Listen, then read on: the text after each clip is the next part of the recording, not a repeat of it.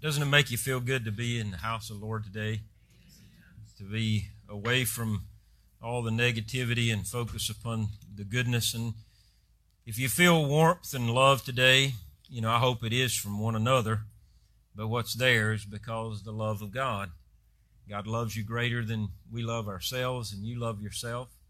And His love is overpowering. And getting back to songs like that, He's the heart of our worship. He's the heart of our life.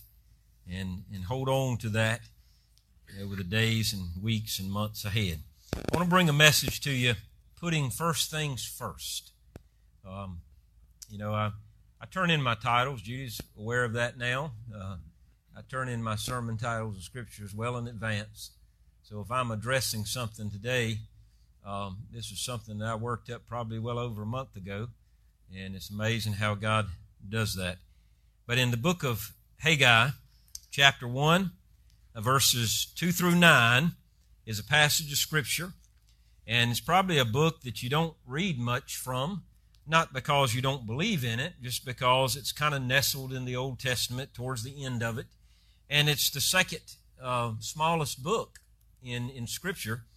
And so in the book of Haggai, it is a prophet that God has used to raise up, to bring a message to the people of Israel, to challenge them to realign their spiritual life so that they can put themselves right back before God and experience the freshness and the beauty of the holiness and the righteousness and the goodness of God in their life. And in verse 2 of chapter 1, it says, "The Lord of hosts says this, these people say, the time has not come for the house of the Lord to be rebuilt. The word of the Lord came through Haggai the prophet. Is it a time for you yourselves to live in your paneled houses, while this house lies in ruins? Now the Lord of hosts says this, think carefully about your ways. You have planted much, but harvested little. You eat, but you never have enough to be satisfied. You drink, and you never have enough to become drunk. You have put on clothes, but never have enough to get warm. The wage earner puts his wages into a bag with a hole in it. The Lord of the hosts says, think carefully about your ways. Go up into the hills and bring down lumber and build this house, and then I will be pleased with it and be glorified, says the Lord. You expected much, but then it amounted to little. But when you brought the harvest to your house, I ruined it. Why? This is the declaration of the Lord of hosts, because my house still lies in ruins, which each of you is busy with his own house." Now you say, Pastor, what in the world are you reading that passage for? Our house is built. I know that. In fact, we're actually building a house, aren't we? Over on 707. But listen to the message this morning. And the message title is this: to put first things first. Things happen in our life, whether it come through crisis, whether it come through some definitive happening, it comes through death, it comes through sickness, it comes through challenges, it comes through meetings together, spiritual worship service corporately, privately, conversations with our spouses, our loved ones, however it comes. The message is this: every one of us, all throughout our lives, whether we're young children or older adults, are constantly having to battle one thing. And it is, where is God positioned in my life? What is first in my life, and what really matters?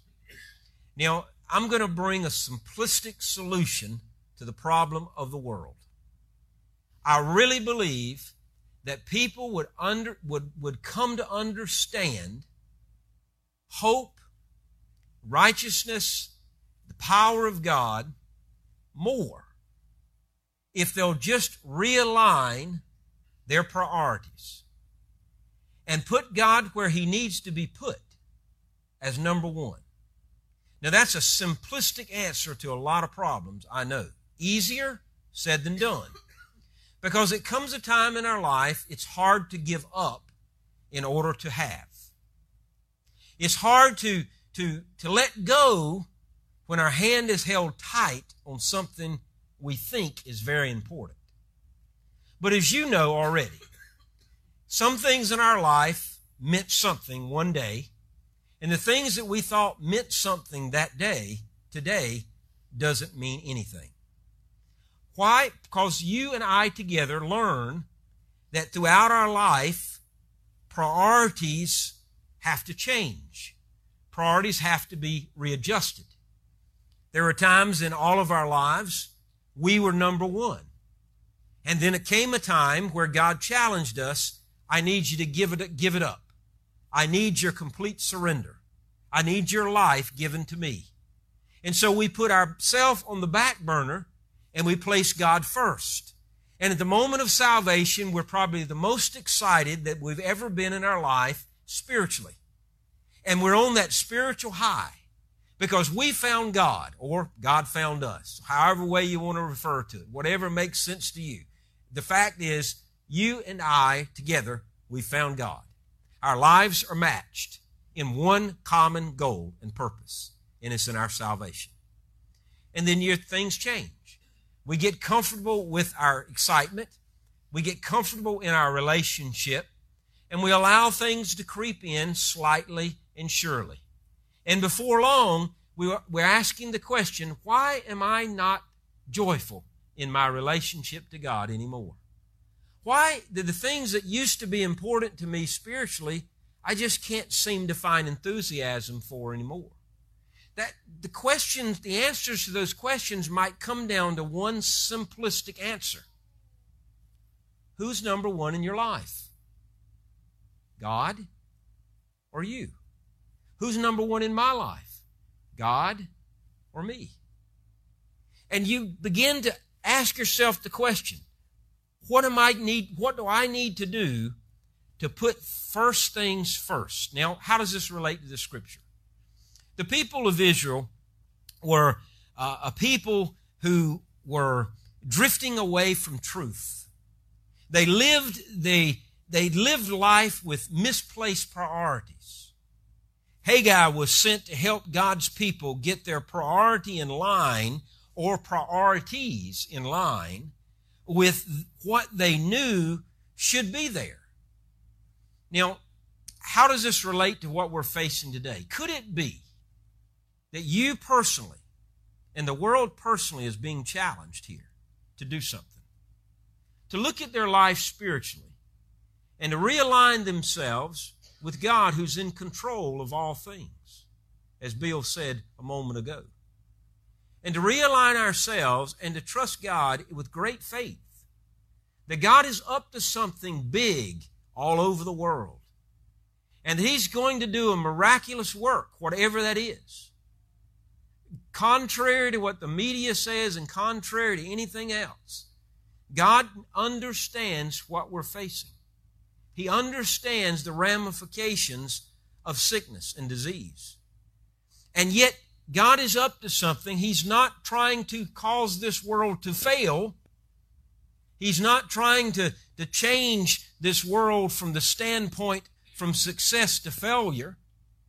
He's about grabbing the attention of the hearts of His people, and so that we put Him back at the center of our worship, that we put Him back first in our life, that we reach out to God and we begin to cry out, Abba, Father, I place my life before You because I realize I can't control nothing around me, that I can't change my life situation around me.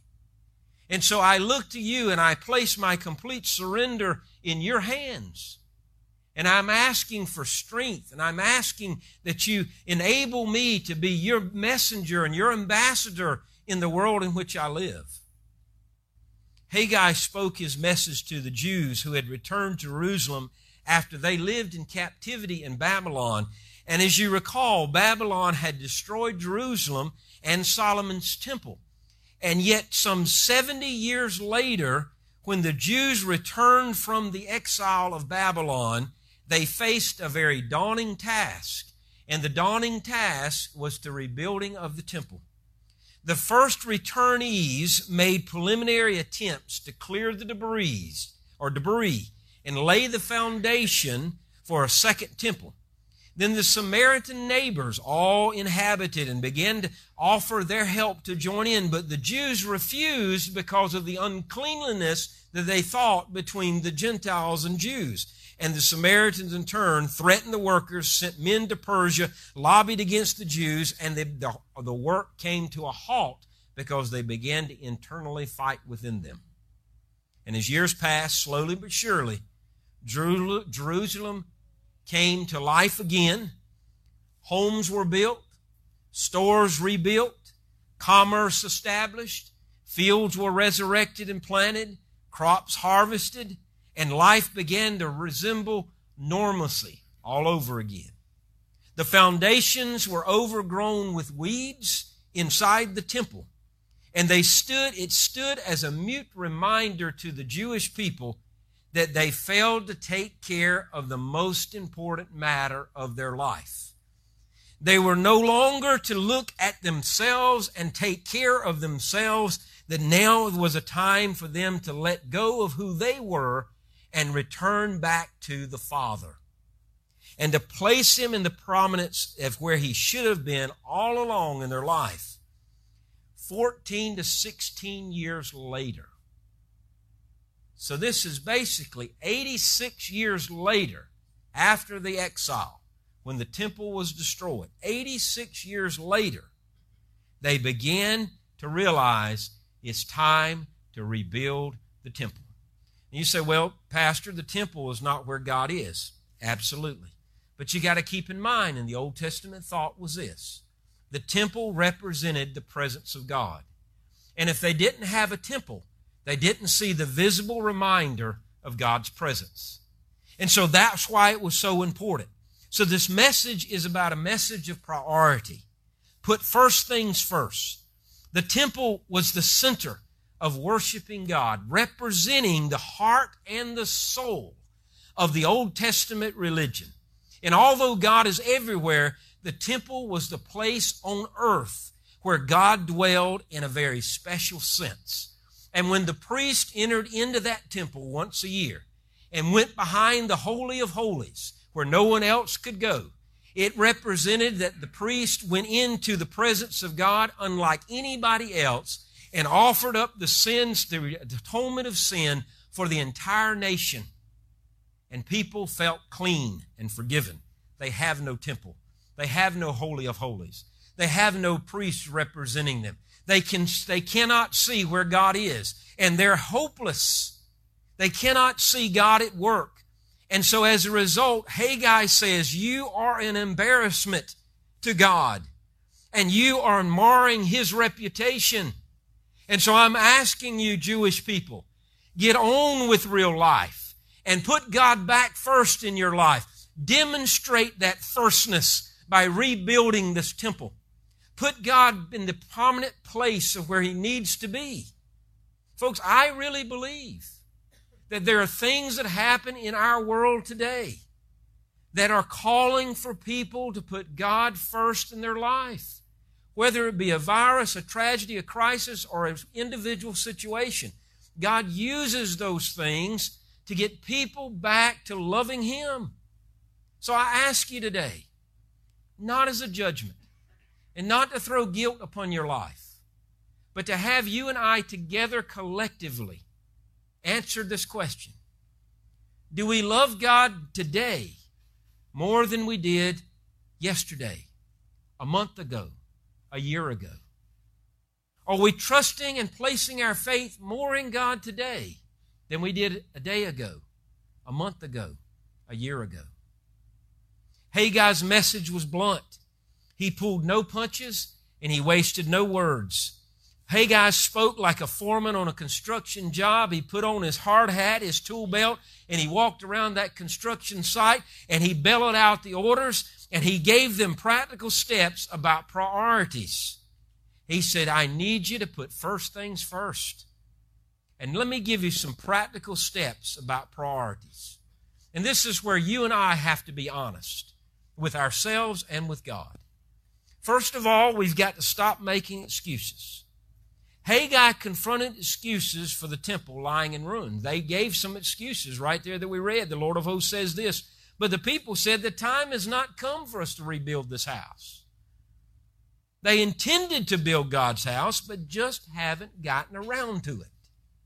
They were more concerned about finding toilet tissue, hand sanitizer, and Lysol more than anything else. Now, I'm going to ask you something. And again, this is really not to create a joke. I want, seriously,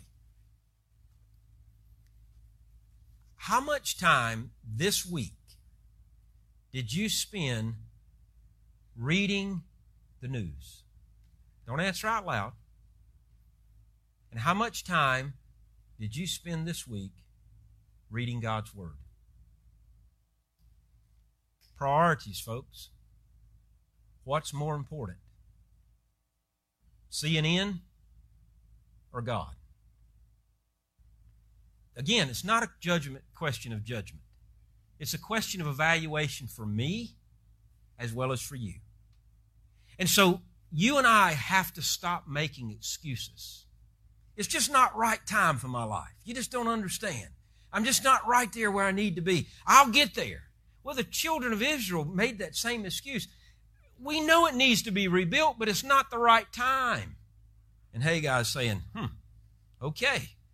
Why do you think you're in the situation you're in today? Well, you put God off so long, and now what's happened? You find yourself fearful. You find yourself out on a limb trying to make things happen, and you just can't make it happen. If you were asked about them, they would probably would say, I'm all for building the temple. It's a great cause, but God wants me to take care of my families first. Times are hard and jobs are scarce. I need to take care of number one, me. We need to pray about that some more. Maybe God will give me an answer. We will eventually build it, but just not right now. So they were making excuse after excuse after excuse. Be careful on your excuses. Billy Sunday defined an excuse as a skin of reason stuffed with a lie. Think about that. A skin of reason stuffed with a lie. It's always easy to make excuses when we really don't want to obey God. That's what happened to the children of Israel. They were basically saying to Haggai, we're just not ready to obey him. We know it needs to be built, and we know what needs to be done, but we're just not ready to offer our obedience to God yet. Haggai's like, the time is not right. I've got responsibilities. My kids need me. When things settle down at work, then I'll get around to it. The first step of putting first things first is you and I together have to stop making excuses. Number two, we've got to cease being selfish. Cease being selfish. Closely aligned with the excuse is the selfish mindset that permeates everything. Haggai challenged the people's behavior. He says the word of the Lord came through Haggai the prophet, and he says this, is it a time for you yourselves to live in your paneled houses while this house lies in ruins? Paneled houses meant covered or roofed homes. It's basically referring to their house, the roof, their home. But the point was, it represented finishing touches. So for a house to have a paneled house or to have a roof meant that they had focused so much upon themselves that they artistically put the brushstrokes collectively together on the beauty all around their life, and they have forgotten about the finishing touch of God. Their homes were in process, but God's temple was left to ruin. Unfinished, incomplete, non-existent. So for the people to say to Haggai, this is the scary part. For people to say to Haggai, we'll get around to it one day. We know what needs to be done, but it's just not the right time. And they're saying to Haggai, we know God exists and we know He's important. But right now, that importance is not important to me. And I will reach out to God when I get good and ready. That's what they're saying back to Haggai. And yet, going through all the captivity that they had gone through, of the many years in Babylonian captivity as well as the Egyptian captivity, you would think that a nation of people would have learned their lesson. Please understand, nothing is wrong with having a nice house. And there's nothing wrong with having a clean house these days. The statement is not an attack on riches, and it's not an attack on big homes and cars and the things you have. What's wrong is to own a nice home while God lays in ruin in your life. It's wrong when those things become the priority and God becomes secondary or third or fourth. What comes wrong is that I'll call out to God when I need Him, but in the meantime, I've got control of all these things. It's easy to drift away from God's agenda when our agenda is presented before us. It's easy to pursue selfish desires while ignoring God's greatest desire. In fact, it is the default mode of our lives, if we're not careful, to revert back to number one. If we give no thought to how we're living, We will naturally live for ourselves. The bent of our heart, the desire of our heart is always towards selfishness, and we're having to combat that old man, that old nature, versus the new nature that God implants within us, and allow that new DNA of spiritual DNA to take over our spiritual DNA so that you and I can come alive in God. Persistently and consistently seeking God first will never end in a regret. It will always end in favor. Number 3, don't miss God's blessings. Now, when you and I, as well as the nation, as Haggai was saying, if you continue to neglect the rebuilding of this temple, you are passing over God's blessings that He has for your life. And God is looking for His people to put Him first in their life. Why? Because He wants to bless us. He's not waiting to zap us. He's waiting to bless us. But we can't have that blessing unless He's aligned in its rightful position of our life. As a consequence of their excuse-making, the consequences of their selfish life, the people in Haggai's day experienced hardship after hardship after hardship, war after war after war, calamity after calamity after calamity, bad relationship after relationship after relationship, and it wasn't going to get better until they put God back in throne of their life. They were foregoing so many great blessings. In fact, it says they sowed seed, but they still had to deal with drought. They had crops that yielded great harvests, but still it wasn't enough. They had lifestyles of goodness, but they still couldn't find satisfaction. They were laboring and had still no profits, no matter how hard they tried. It seemed that they were spinning their wheels over and over. No matter how much money they made, they couldn't have enough to live on. Do you know how that feels? I do. Because of their selfishness, the people missed God's blessings. Haggai points out a sobering reminder. What happens in your heart affects every part of your life. What happens in the internal being of who you are affects everything in your life and mine. Because the people had pushed God out of the center, they suffered in every area of their life. Don't miss God's blessings. What did they see when they allowed God to enter into their predicament? Well, we know the end of the story. They saw blessing and they saw goodness. They saw God return with joy in their life. It's God who controls the rain, and it's God who controls the harvest. He can withhold His blessing because the priorities are just not there. Put His house first. Put God first, and He will bless you. Jesus said the same thing, didn't He? Seek first the kingdom of God and His righteousness, and all these things will be provided for you. Blessing comes through obedience. And if you want to experience God's blessings, then be obedient to God. Number 4, take time to evaluate. With this strong indictment, this devastating predicament, the people realized that they had caused their own calamity. The people were ready to evaluate the situation, and Haggai says to the people, consider your ways. Could this virus be something that's trying to wake up the world? Consider your ways. I'm not here as a prophet foretelling the future. I'm foretelling a message. And so the word consider means to give careful thought to. It's a time that the people were to do some serious self-examination before the Lord.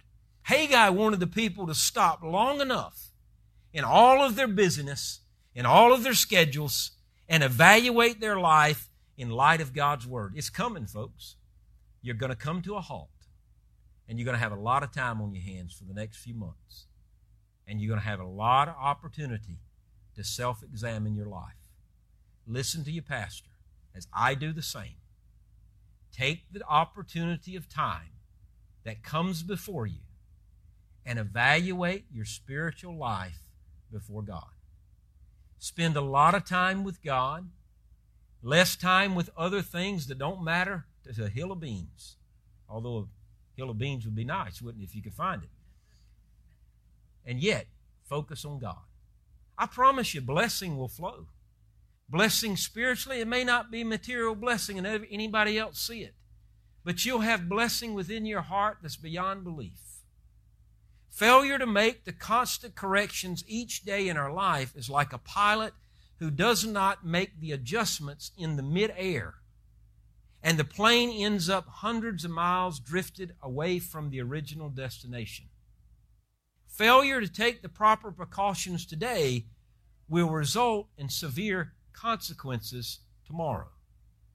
When we stop making excuses, we cease being selfish, and yet we refuse to take on our own blessing, therefore seeking God's blessings, taking time to evaluate, we can see God's work in powerful ways.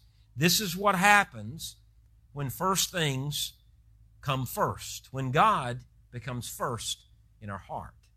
How will you know that you've put first things first? How will you know when God's first place in your life? I'm glad you asked, and I'm going to close out with these three things. There's three indications when God is first in your life. Number one, this is what happens. We're active in the right things. We're active in the right things. And go up unto the hills, bring down the lumber, build the house, Haggai says. Then I will be pleased with it and be glorified, says the Lord of hosts. In all of life, there is time to talk and there's time to act. There's a time to consider and there's a time to do. Those who put first things first up and doing the right things now, spending time daily with God, serving people, honoring Him with their time, their talents, and their financial resources. For the Jews living in Jerusalem, it meant cutting down the trees and building the house to put God first. So we're challenged to do the same. Number two, how you know when you have God first place in your life is that God is glorified. Why should the temple be built? That God may be glorified. That's all Haggai wanted. When God is first and we become less, where He is lifted up and we are brought down, when God is placed as God who He is, back on the throne of our life, when God is first, His glory is revealed in our minds and our hearts and through our doing and through our life. In fact, everything we think, everything we say and do to honor God brings credit to Him. Whatever your occupation, whatever the chief business of your life, every Christian's call is to bring glory to God. Number three, indication that God is first is that God blesses us. God blesses us. When the people obeyed, God says, I am with you. We didn't read that, but in verse 13 of Haggai chapter 1, when the people obeyed, God said, I am with you.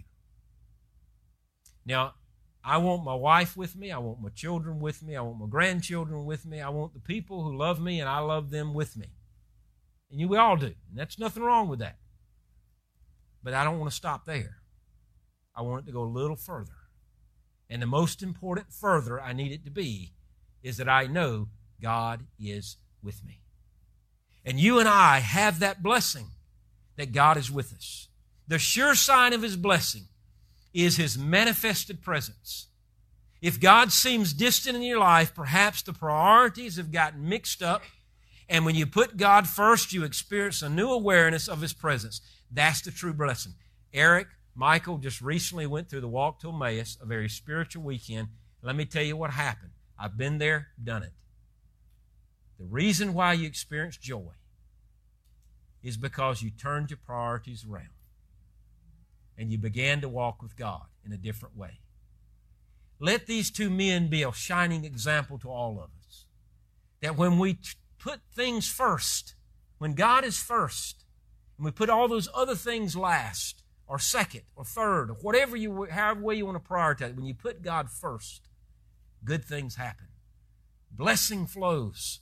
Goodness is experienced in the power and the holiness of God.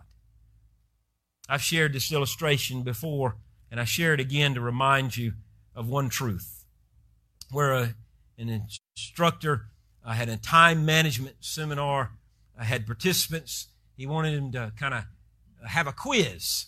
And so he reached under the table and he took out this wide-mouthed gallon jar and he set it on the table. And next to the jar were a number of large-sized rocks.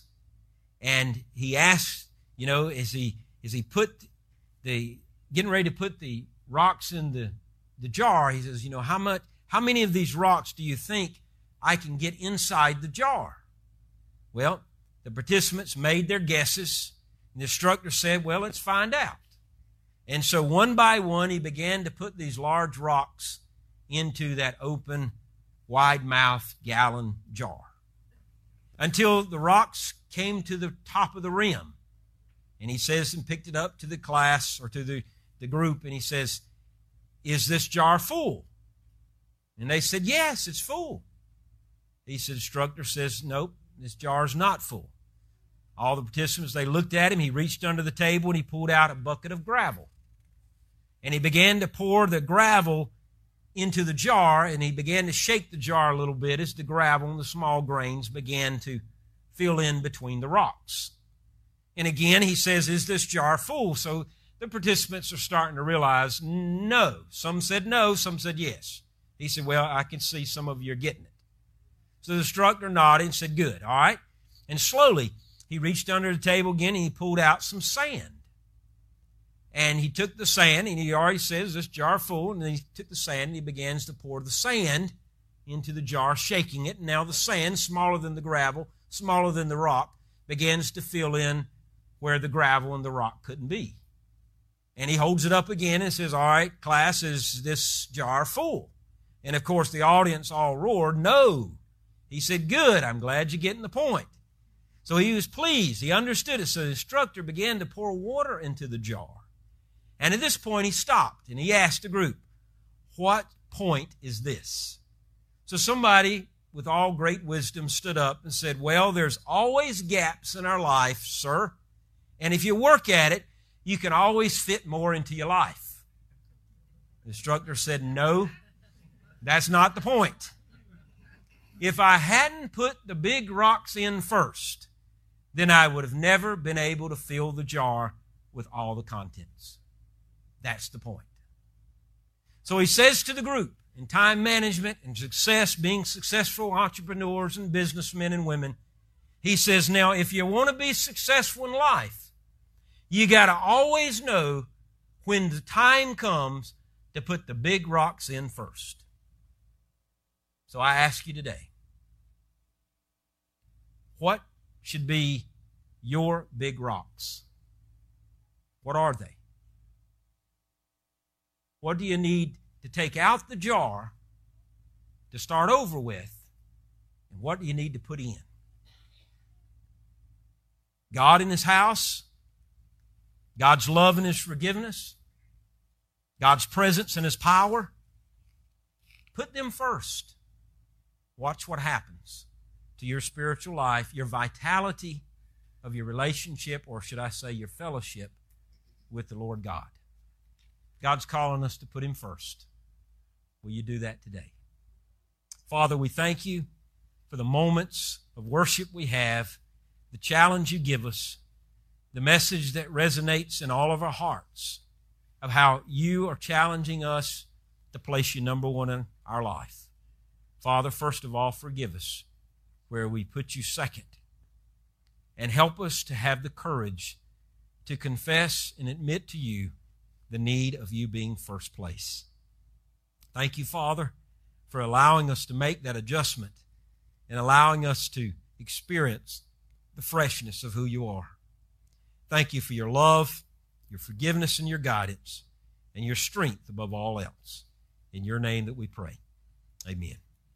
My friend, we want to stand and sing a song of affirmation, a commitment time as we seek first the kingdom of God